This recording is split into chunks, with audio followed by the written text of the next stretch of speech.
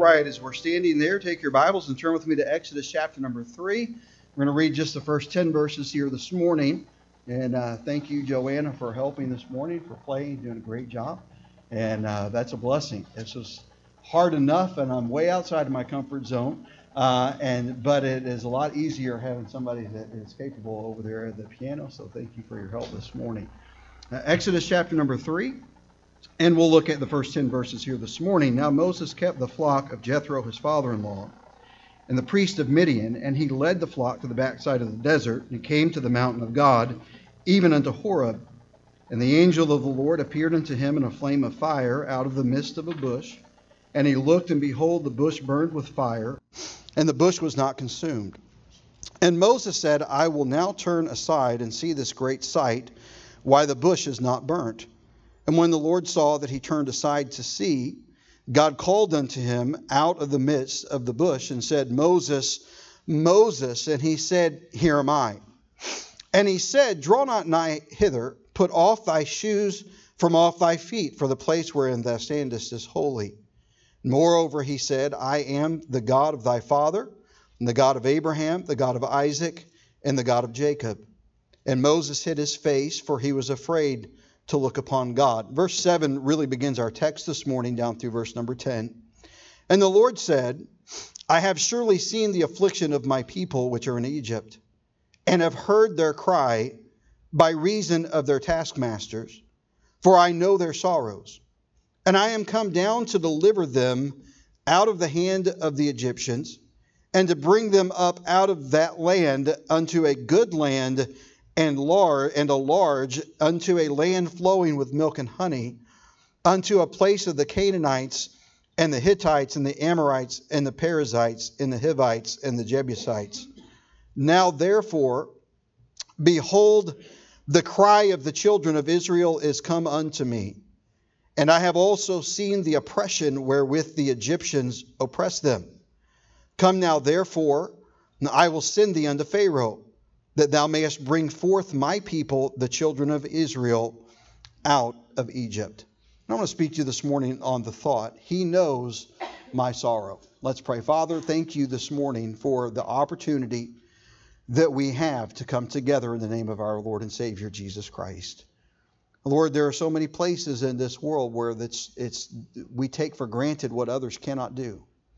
And Lord, we are so blessed, and we squander so much of what you give to us. And Lord, I pray this morning that you would help us to renew our relationship with you, to engage in a relationship with you, to understand that no matter where we've been or what we go through or what lies ahead, you're always there with us.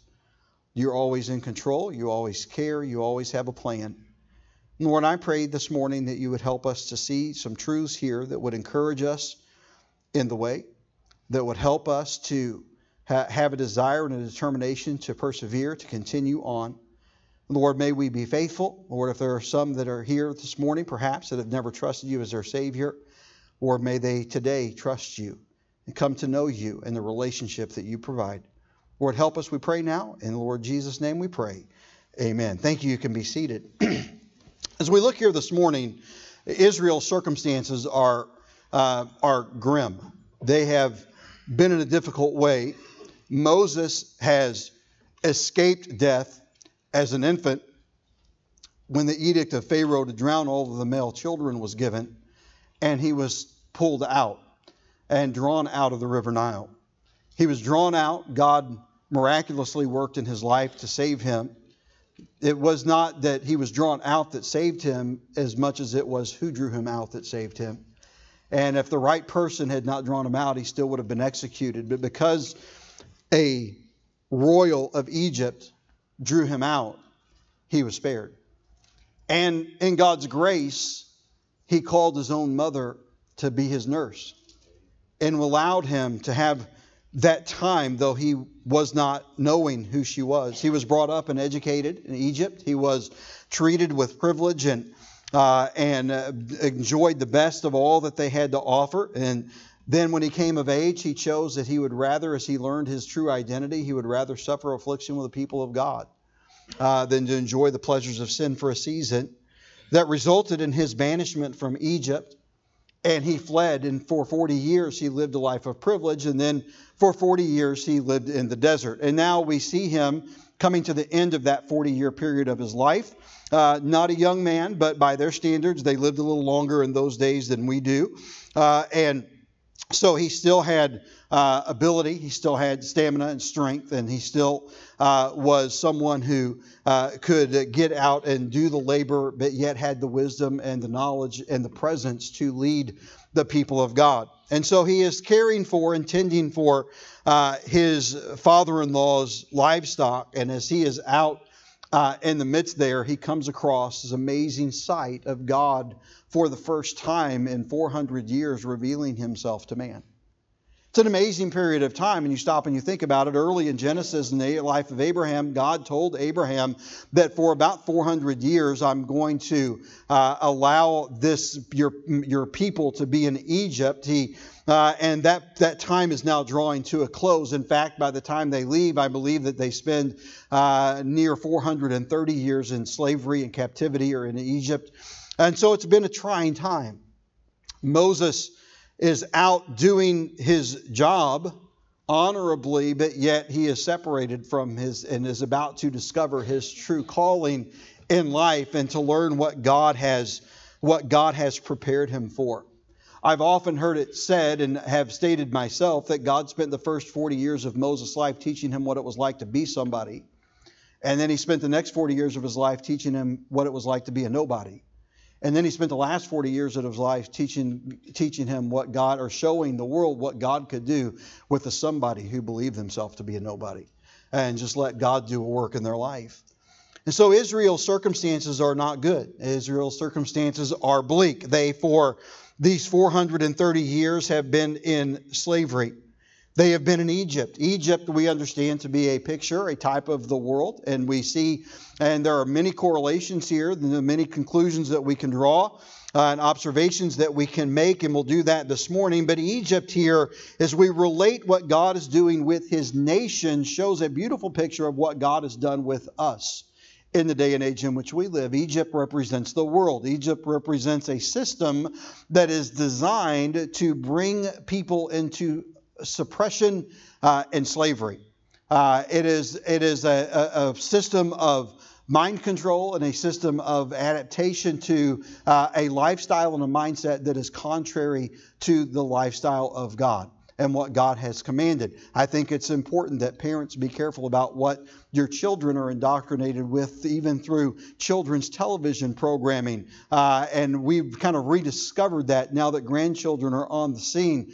And one of our children's favorite shows growing up, whenever they were really small, was a cartoon called Arthur. It's about an aardvark, and the character's out, and his teacher at school is Mr. Ratburn. And in the season premiere, in the coming season, Mr. Ratburn is going to marry a man, normalizing sin in the minds of children. When we talk about the world system, that's what we're referring to. There's nothing about the order of the world that is not under the control of Satan. The Bible tells us that Satan is the god of this world. And so understanding this morning that that is the case, it's not hard for us to understand that Satan uses all of his talent, ability, skill, wisdom, and deviance to work things to draw us not to God, but as far away from God as he can get us. The more corrupt a culture becomes, the less God is a part of it. And you can see that throughout history. You can see that throughout recent history as well as ancient history.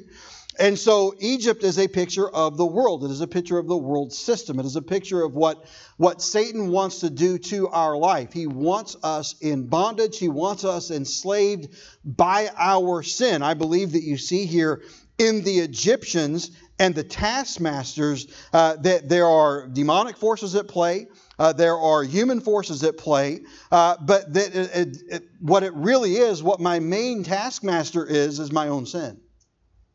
When I come under the control and the authority of my own sin, when I am drawn down and oppressed by my own sin, that's what sin does. That's what sin accomplishes. That is why sin is so powerful, and that's what Jesus Christ came to liberate us from. Not just the penalty of our sin, but from the power of our sin. And we see that displayed in picture here of Egypt. And so they've been in this idolatrous society. Everything that they have here, they have been experiencing for 400 years. Pharaoh himself is called Ra, which is the sun god. There is several other gods that are reflected in their culture and in their imagery. And they worshipped those gods. It was a society that was idolatrous. We live in an idolatrous society today, even in America. We may not bow down to statues per se, but we bow down to things. We bow down to people. We bow down to ideas that we set ahead of God. And understand this morning that what idolatry is in its essence is merely putting something in the place that belongs to God. Anything that I set in God's rightful place in my life becomes an idol to me. I may not go and bow down intentionally and worship it, but if it is deflecting me and distracting me from my worship of God, then I am in effect what I give my attention to, what I give my devotion to, what I strive to maintain in my life. Those are things that if they're not in the right position and order, become my God. They live in an idolatrous society. It is a powerful society, and sin is powerful. Sin is far more powerful. Our sin is far more powerful than any of us will ever be. We relate to that easily when we think about it in terms of substances and addictions and things of that nature. We can see that clearly and easily when we think about people that are overwhelmed by alcoholism or by narcotics because they lose control of their ability to make decisions, and those decisions are driven, all their decisions in life are driven by the obtaining of this thing that their body screams for. That is sin in its most overt fashion. But we all struggle with sin. And the person that comes into a church service that's struggling with alcoholism and addiction is not any different than the person that comes in struggling with bitterness and anger. Sin is sin. And all of it ultimately has the same effect. It may manifest itself different in us physically, but the mental and the spiritual agony that it causes and the heartbreak that it causes and the spiritual growth that it stunts is all the same. And when we come to understand that the culture in which they live, that Egypt is an idolatrous society, it is a powerful society, it is an influential society. It was the most powerful nation in the world in its day. There was no one that could stand against them at this time. Israel dare not flee because they had not the power and the wherewithal to fight off this army. They knew that they would be destroyed. Just 80 years earlier, when Moses was a child, the Egyptians knew, hey, Israel's getting to be so strong and great in number that they may ally themselves with an enemy, then that would give them jointly together the ability to threaten us. And so they suppressed them and put them in even greater bondage. Harder labor. They were a powerful society. They were influential. They influenced culture around them. You stop and you think about it, ancient Egypt even sometimes influences our culture today.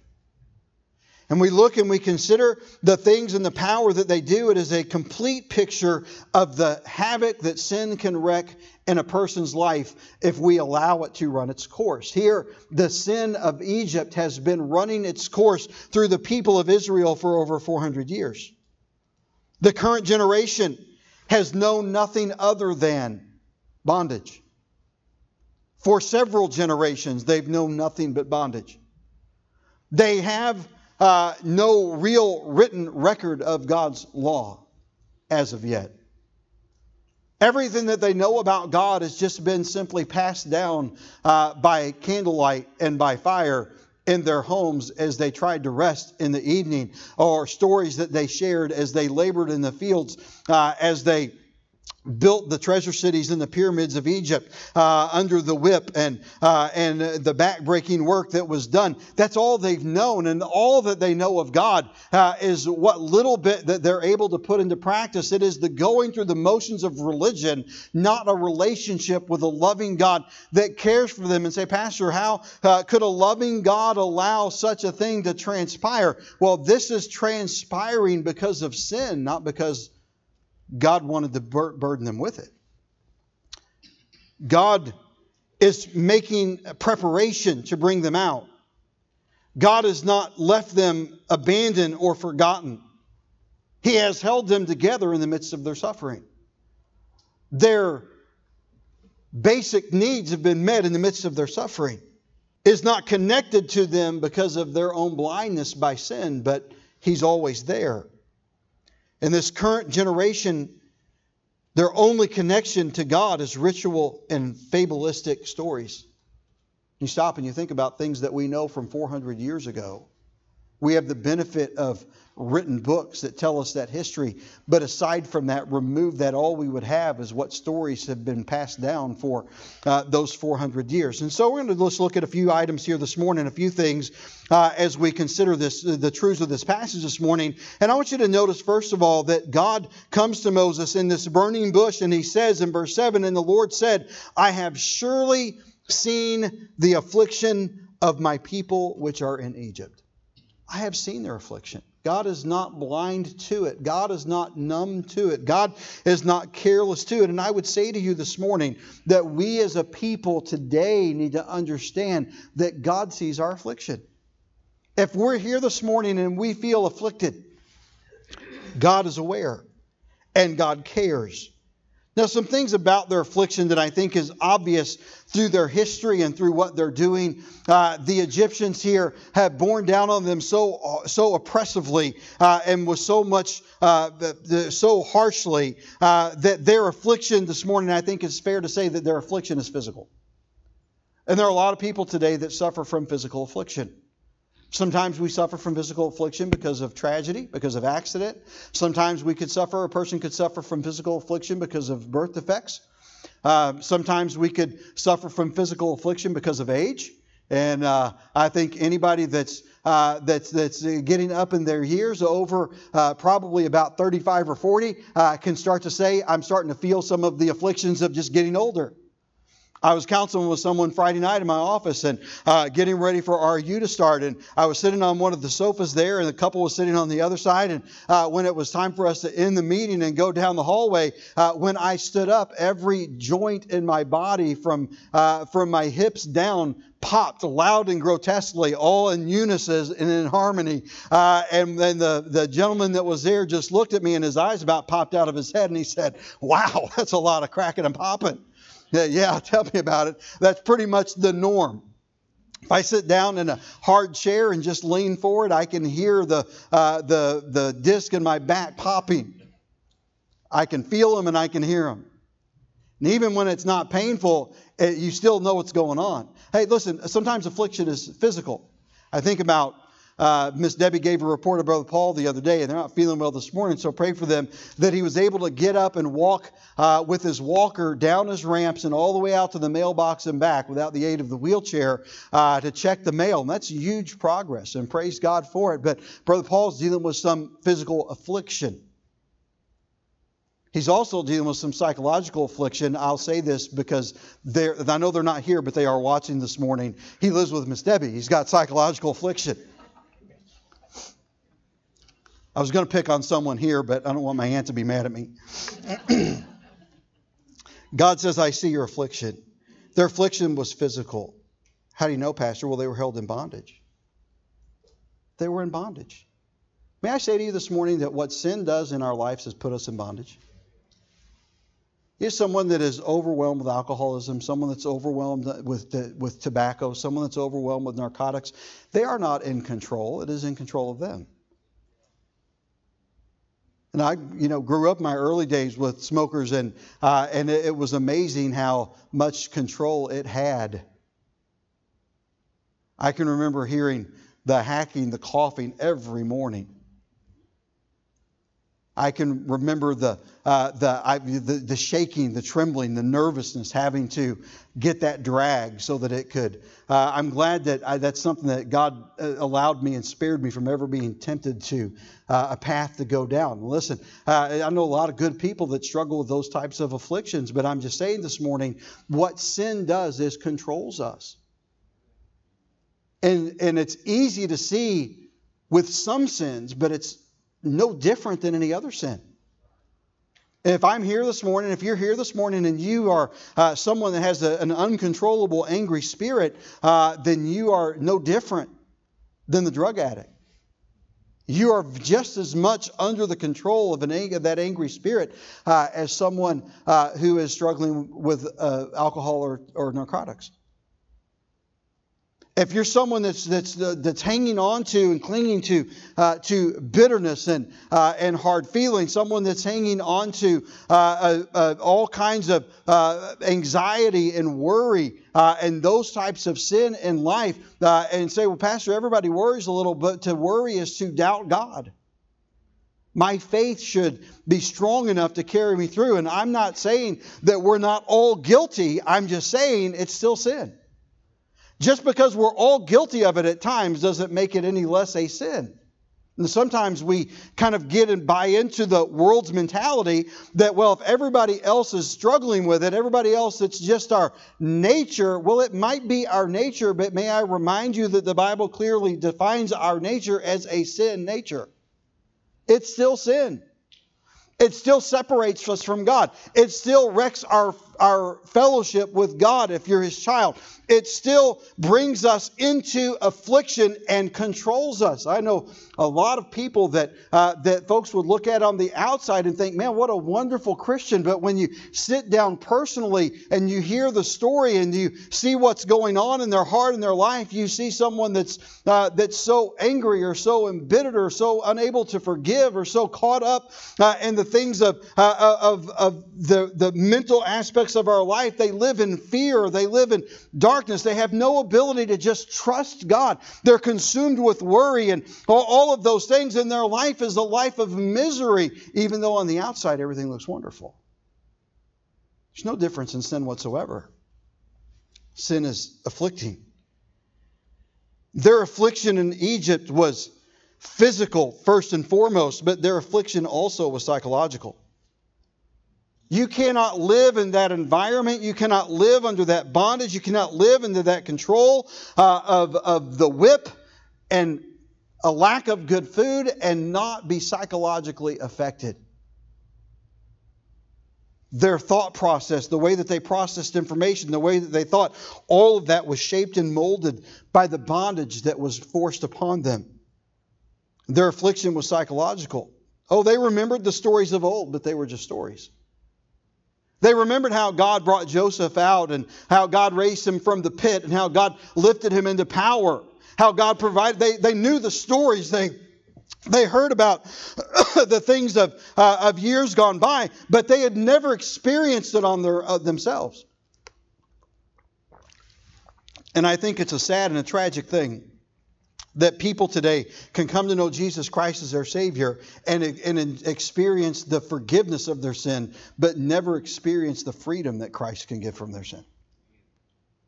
They don't grow enough. They don't learn enough. They don't hang in long enough to be discipled and to learn and to experience a relationship with Christ. Or all they see are the negatives, the problems, and the heartache that happen in our circumstances and in our walk in relationships with people, because we're all people. Their affliction was psychological. They remembered the stories of old. They remembered their dead sons. Sonia and I are fortunate enough to have never had to bury a child, though we know what it's like to lose children before birth. I cannot imagine having to bury a child. Others in our family have experienced that, and the generation before us experienced that, and tragically so. And I know that it's not an uncommon thing, though I'm grateful that it's not as common in our time as it was in years gone by. We love to go, when we go to Tennessee, we love to go up into the Smokies, and one of the places that we love to go is Cades Cove. It's a little place called Cades Cove. It's an 11-mile one-way loop around an old I hate to say even it's not really a village is not really the right word for it because everything's just spread out. But there's old houses there from the late 1800s that obviously are abandoned. There's an old mill there. There are some primitive old churches there. And in a couple of those churches are some cemeteries. You may find this morbid or think it's strange, but I kind of like walking through old cemeteries. They tell a story. I like looking at the dates and the names. There's a soldier there that's buried from the Revolutionary War. And then there you can look and you can see big blocks of the cemetery kind of outlined in stone and read the headstones. And you can see one family there buried 6 children that never made it to the age of 3. I can't imagine going through that. But the people of Israel remembered the destruction and the death of their sons being thrown into the river. There's no way to erase that from your mind. There's no way to let go completely of that memory.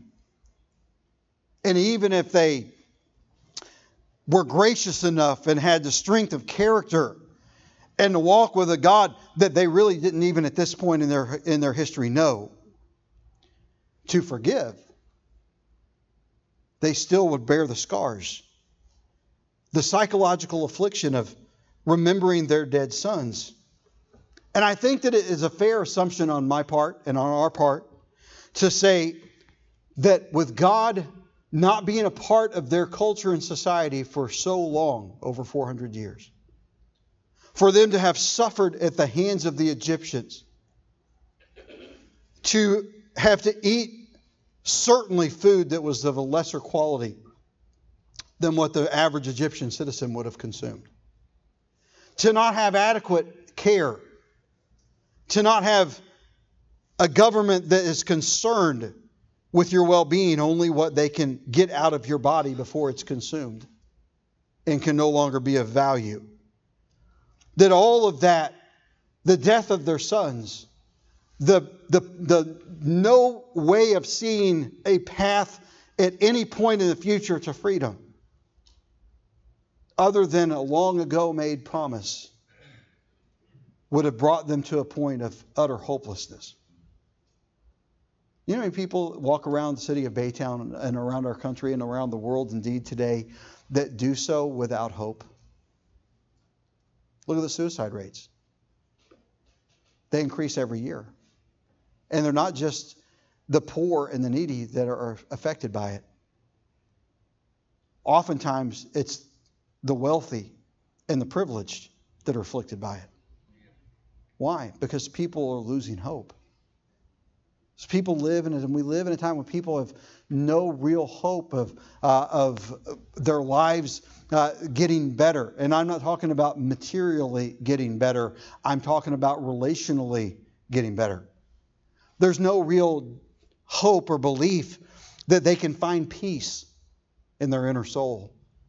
There's no real hope or belief that they can overcome the things in their life that they know bring destruction to their relationships. Their affliction was psychological. They remembered those stories. They had the scars of their dead sons, and they, I believe, had lost all hopes. Listen, what we see here is we see the effects and the afflictions of the circumstances of their life. And listen, we all have circumstances in life. Some are good and some are bad. Some we'd like to forget and can't. Some we'd like to remember and those have gone. But we all have different circumstances in life. But are we going to allow the circumstances of our life to define who we are? Or are we going to allow our relationship with Jesus Christ to define who we are? They had lost all hope. They had been afflicted in their health. They had been afflicted in their mind. And in all of that, as they're suffering, there is a God in heaven who is beginning to work, who has been working throughout all this process to effect their release, their freedom, their salvation, their redemption. To not just bring redemption to them, but to use them to bring redemption to all of humanity. God is at work in the life of a young baby that's thrown into a river, placed in a basket. He's at work when he's drawn out. He's at work when he chooses God's people. He's at work when he's banished and wanders across the desert. He's at work for 40 years while he's tending the flocks of his father-in-law. And he's at work as he ignites a burning bush and occupies it while he converses with Moses and announces to him his call. He's beginning to work now, not in just the background and behind the scenes, but he's about to come forward and work overtly, outwardly, in a tremendous way. God looks down from heaven and he speaks with Moses, though Moses for 40 years has been unengaged, and though he probably has not forgotten his people in Egypt, he certainly is disengaged from their suffering. When God shows up and said to him, I have surely seen the affliction of my people. And may I say to you this morning with all confidence in the authority of God's Word, that if you're here this morning and you are afflicted intellectually, if you are oppressed by sin, if you are afflicted physically, or if you are afflicted in any way whatsoever, that God sees your affliction. And that God cares about the state of your life and your heart and your walk with Him. That God is not sitting idly by, though He may not be on the forefront. He is working and He is striving to accomplish in your life that which will set you free from the bondage and the affliction of sin, and that which will bring glory and honor to the name of the Lord Jesus Christ. We see, first of all, that God says, I see your affliction. Secondly, consider this morning, He says, I hear your cry. I hear your cry. And the Lord said, I have surely seen the affliction of my people which are in Egypt, and have heard their cry by reason of their taskmasters, for I know their sorrows. May I say this morning that God hears our cry. What a wonderful truth to know that God hears my prayer. That God longs to engage in relationship with me. I see this morning that God hears the cry of the afflicted. If you're afflicted this morning, I believe that you have a special place in the heart of God. If we're in a place where life has maybe been unfair or difficult, that God loves you. That God has not forgotten you. They cry out hopelessly to an unknown God. They're not even sure that the God of their old stories is real, but they cry out and God hears them. He hears the cry of the afflicted. If you're afflicted this morning, keep praying. If you're afflicted this morning, physically, emotionally, don't give up. There is hope. Don't succumb to the pressure of the world. Listen, the world wants us to lose hope. The world wants us to feel as if God is cut off from us. The world wants us to convince us that God doesn't care, that God is not real, that God does not intervene in the affairs of men. That's what the world wants us to believe. Because if that's what God is, then God is of no value to us and we are of no value to Him. No one wants to be in a relationship where they're not valued. But nothing can be further from the truth. God values us so much that He sent His own Son to die on Calvary's cross. He values us so much that He made a way to satisfy His wrath, to redeem His creation, so that we could stand and walk and engage in relationship with our God. He heard the cry of the afflicted. I believe this morning it's fair to say that He heard the cry of the brokenhearted. There's no way that there were people there in that affliction that were under that duress, that were living in that lifestyle, that were remembering their dead and their wounded and their murdered, that would not live their lives brokenhearted.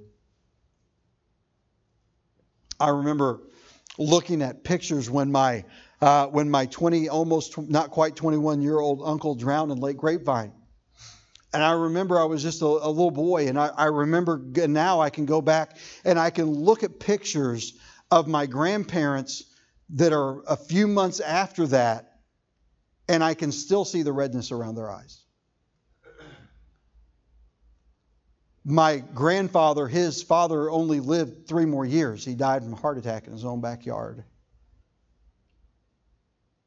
I think it's fair to say that more than dying from a heart attack, he died from a broken heart. My grandmother never got over it. And I don't think that that's a stretch. It's something that stays with you for a lifetime. Their hearts were broken. And listen, what comes about in life, I think for all of us, is that we all could look at circumstances and situations and things in our life that are heartbreaking, that linger, that hang on to us as we hang on to them. And we go through life bearing that burden, enduring that affliction, and all the while, though we want it, we struggle to make contact and connect with the one who can bring peace, who can bring comfort, who can ease the pain and the suffering. The memory will never go away. In some cases, the hurt will never completely diminish. But there's a God who cares. There's a God who loves. There's a God who wants to make a difference. There's a God who wants to take our tragedy and use it to help others, to bring people to Christ, to grow us closer to Him in the midst of it. He heard the cry of the afflicted. He heard the cry of the brokenhearted. I believe this morning it's fair to say that He heard the cry of the hopeless. How could you live all of your life in that scenario knowing that generations before you lived the same meaningless and suffering lifestyle that you've lived and ever think that it would come to an end? They lived in hopelessness. I would say this morning, don't lose hope. He hears you. Don't give up. He hears you. Don't let sin defeat you. He hears you. If you're overwhelmed under the taskmaster of sin, let God rise you up. He came and He set us free from that bondage. Notice that He says there also in verse number 7, I know your sorrow. He says, I hear their cry. I know their sorrow. And this is an amazing statement because it's one thing to have someone's sympathy. It's another thing entirely to have their empathy. As someone that has walked where you've walked, someone that's experienced what you've experienced, they may not be more qualified to help you because the Bible helps us with everything that we need, but they are more qualified to feel what we feel. And it's a wonderful thing today that we have a God that's been touched with a feeling of our infirmities and has been in all points tempted as we are and yet was without sin. That He's taken upon Himself the sorrow and the burden of us all. Isaiah chapter number 53 and verse number 4. And the story of and the prophecy of what Jesus would endure on the cross. And He says there, surely He hath borne our griefs and has carried our sorrows, yet we did esteem Him stricken and smitten of God and afflicted. He knows our sorrow. He's been betrayed. He's been hurt by those that He thought loved Him or knew or that professed to love Him. He understands our sorrow. We have not a Savior that just looks in pity. We have a Savior that understands our affliction. We have a Savior that cares about our sorrow, that wants to draw us close to Himself. He understands. You can come to me with some deep problems, and I may have to say to you, this is what the Scripture says, and this is what God has done, and this is the right course to take, and this is the right path of action that you need to pursue. And all of those things are right, and all of those things are good, but the one to whom I would point you is the one that feels your pain, that understands it. I may not always understand what I have to give counsel to someone to help them with, but Jesus does. He understands. He knows. He's concerned. He cares. He understands my sorrow. I think that it's fair to say and very plain to see in the Scripture that He has experienced my pain. We will never, no matter how difficult life becomes, no matter how much one might suffer, no one will ever experience the pain and the suffering that Jesus experienced when He died on Calvary's cross for us. No one can stand before God and say, you don't know what it's like. No one can stand before Jesus and say that how could you let this happen to me? Because He took upon Himself the sin of us all. He drew us close to Him. He bore that iniquity. In Hebrews chapter number 4 and verse number 15, the Bible says, "Therefore we have not an high priest which cannot be touched with the feeling of our infirmities, but was in all points tempted as we are, and yet like as we are, and yet without sin. Let us therefore come boldly unto the throne of grace, that we may obtain mercy and find grace to help in time of need." And I would say this morning that it's fair to say, that it's biblically accurate to say, that Jesus Christ not only has seen me in my affliction, not only has He heard our cry, but He knows our sorrow. He understands it. He's experienced our pain. He feels our heartbreak, and His heart breaks with ours. I don't know that there is a more beautiful picture of this in all of the Scripture than in John chapter 11. Jesus comes to a tomb, and Jesus knew that He could have come earlier and spared the life of Lazarus. But He needed to delay so that they could see the power of God. And Jesus comes to the tomb and immediately is met with a sister that says, "If you would have just come earlier, he wouldn't have died." He didn't even have to come. He could have healed him from where he was. And Jesus knew what was going to happen. He knew that when He came, He was going to raise Lazarus from the dead. He knew that all of their sorrow and suffering was going to turn to joy. He knew that the miracle that He would perform would be impossible for them to anticipate and impossible for them to understand. But they would see. Here's the amazing thing to me. It's the shortest scripture in all of the Bible. In John chapter 11 and verse number 35, when Jesus, knowing that He would resurrect Lazarus, give life, bring healing, turn sorrow to joy, when He was there with them, the people that the Bible says that He loved. The Bible doesn't use that term freely with Jesus. We know that He loves everyone, that He died for everyone. But when it comes to men that the Bible specifically uses the word and makes the statement, whom the Lord loves, John is the disciple whom He loved. Lazarus, or the rich young ruler who never trusted in Him, is one that the Bible says that Jesus loved. And Mary, Martha, and Lazarus He loved. He loved us all, but I think that the inference here is that He loved them and He had a special love for them. They had a special place in the heart of our Savior. And Jesus there says He wept. So why is that such a big deal, Pastor? Well, if I come on the scene and I know, Brother Wayne, that I'm about to solve all of your problems and turn your sorrow to joy, I'm going to show up and I'm going to say, I know it's hard, I know you're hurting, but everything's going to be okay. Let's just get the happy party started right now. But that's not what Jesus did. Jesus looked at the people that He loved who were hurting, and He wept with them. Though He knew He would bring joy, though He knew He would bring healing, He felt their sorrow. He knew their sorrow. He loved them. And I'm saying this morning that He feels your heartbreak, and His heart breaks with you. He loves you. He loves you like no person ever could. And He cares. If you're going through a hard time today, may I say to you that Jesus sees your affliction, that He hears your cry, that He knows your sorrow. And lastly this morning, God says, I'm coming to deliver you.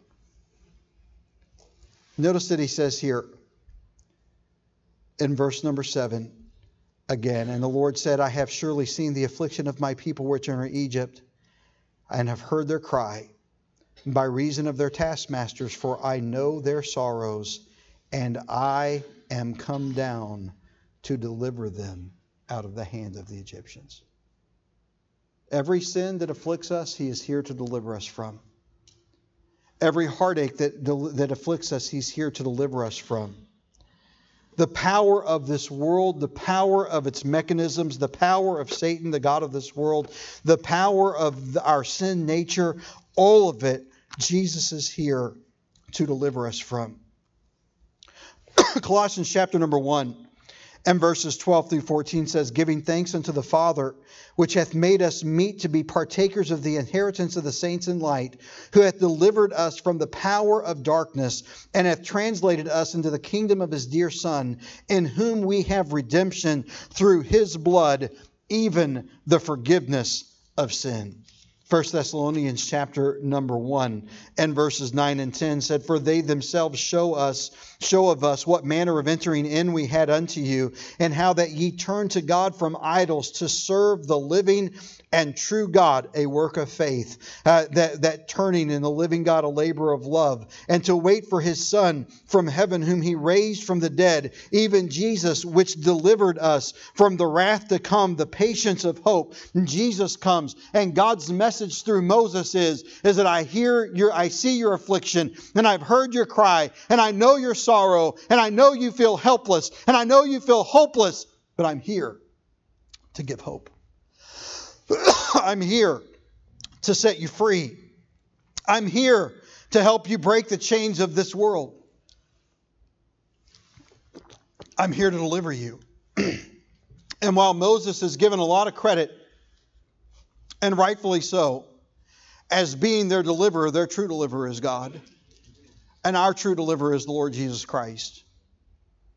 Our deliverer, the one who sets us free from the power and the bondage of our sin, the one that freed us from the penalty of that sin, is the one who has come to deliver us. He delivers us from the power of the world. Why has God given us His grace and His mercy? Why does the Bible tell us that a just man falleth 7 times yet riseth up again? It's because when He saved my soul, He did not instantly demand and expect that we could achieve perfection. He knew that we were sinners who had been saved by grace, that were a work in progress until we come into His presence. He says, I'm delivering you from the power of the world. Listen, we still live in this world, and we're still affected by our sin. And we're still fight a battle with this old man and this old nature. But we have in us, in the Holy Spirit of God, the person who has the power to deliver us from this world, from the power of this sin of this world, and the sin of my own heart, and who has delivered me from the bonds of hopelessness. He can set us free. If you're here this morning and you've never trusted Jesus Christ as your Lord and Savior, that's the beginning point. That's just the starting point. That's just where we first come into contact with Him, when we realize, hey, I am a sinner. I was born a sinner. And I was just as they were born in the world, just as they were born into slavery, we were born into slavery to our sin. And it hates us. And it wants to control us.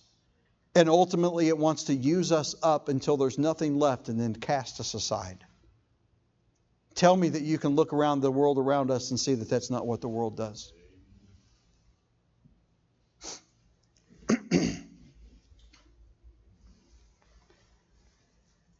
Delivered.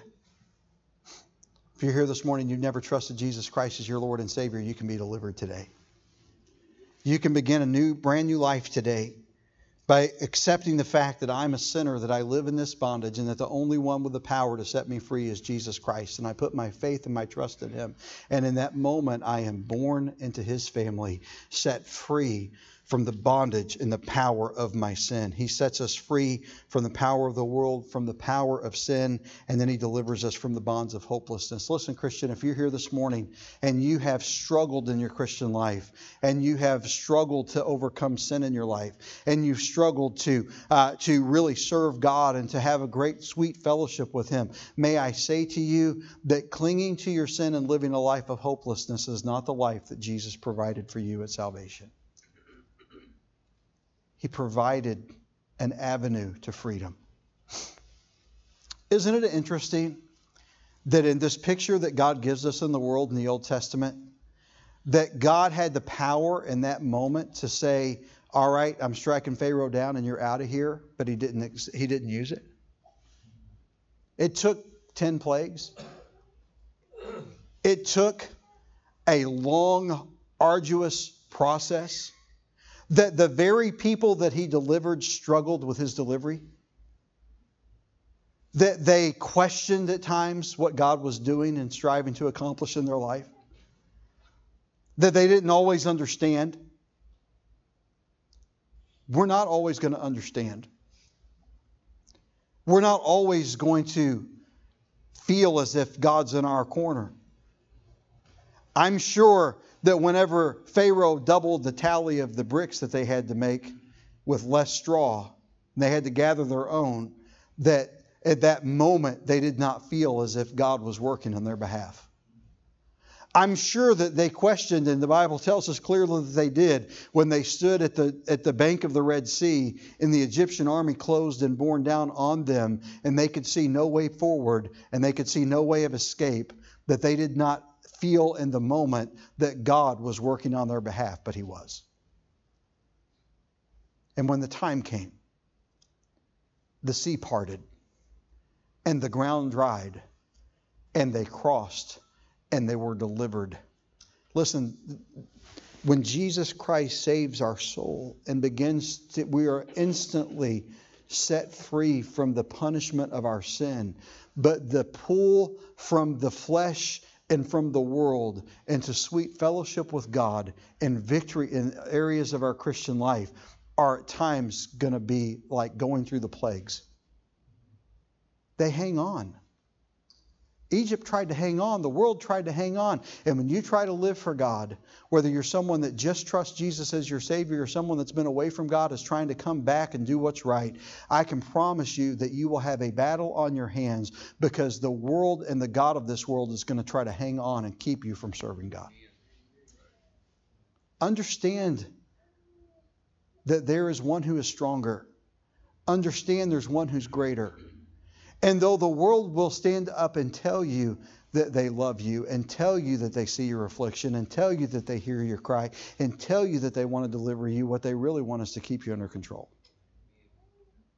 There's only one. There's only one true deliverer, and His name is Jesus. And if you're here this morning and you are crushed under the weight of the hopelessness of eternal life and the lack thereof, you found it in this place this morning in Jesus. If you'll put your faith in Him. If you're a Christian who's trying to find your way back. If you're a Christian who's lived your Christian existence stifled by worry, by anger, by bitterness, by you fill in the blank. There is one who has given victory. There is one who has seen your affliction. There is one who is hearing your cry. So, Pastor, I'm really not even crying out about it. Well, they were crying, they didn't even know what, but God heard them. They were crying to just an old story, but He heard them, and He knew their sorrow, and He cared for them, and He cares for us. Jesus loves you, and He died for you. And if you'll put your faith and trust in Him this morning, He'll save you. And if you're a Christian, He'll come home to Him. He'll welcome you with open arms. If you're a Christian that's living and you know, man, Pastor, my life is, I'm trying to do my very best, but I just can't seem to get ahead. Why don't you just come to Jesus and lay your burdens at His cross and get into His yoke and let yourself fall in step with Him rather than trying to force Him to get in step with yourself, and let God have His way. When you do, you'll find victory, you'll find joy, you'll find hope, and you'll find a life that is engaged in a sweet relationship with a loving Savior who has the power to overcome everything in your life that has overcome you. Heavenly Father, as we close this morning, Lord, I pray that you'd work and speak in our hearts. Lord, I pray that you would help us to see that no matter how difficult life can get, that you care, that you know our sorrow, that you've been touched with the feeling of our infirmities. Lord, I pray that you would work in our hearts. I pray, Holy Spirit, that you'd bring conviction upon us and that we would respond to you. In Jesus' name.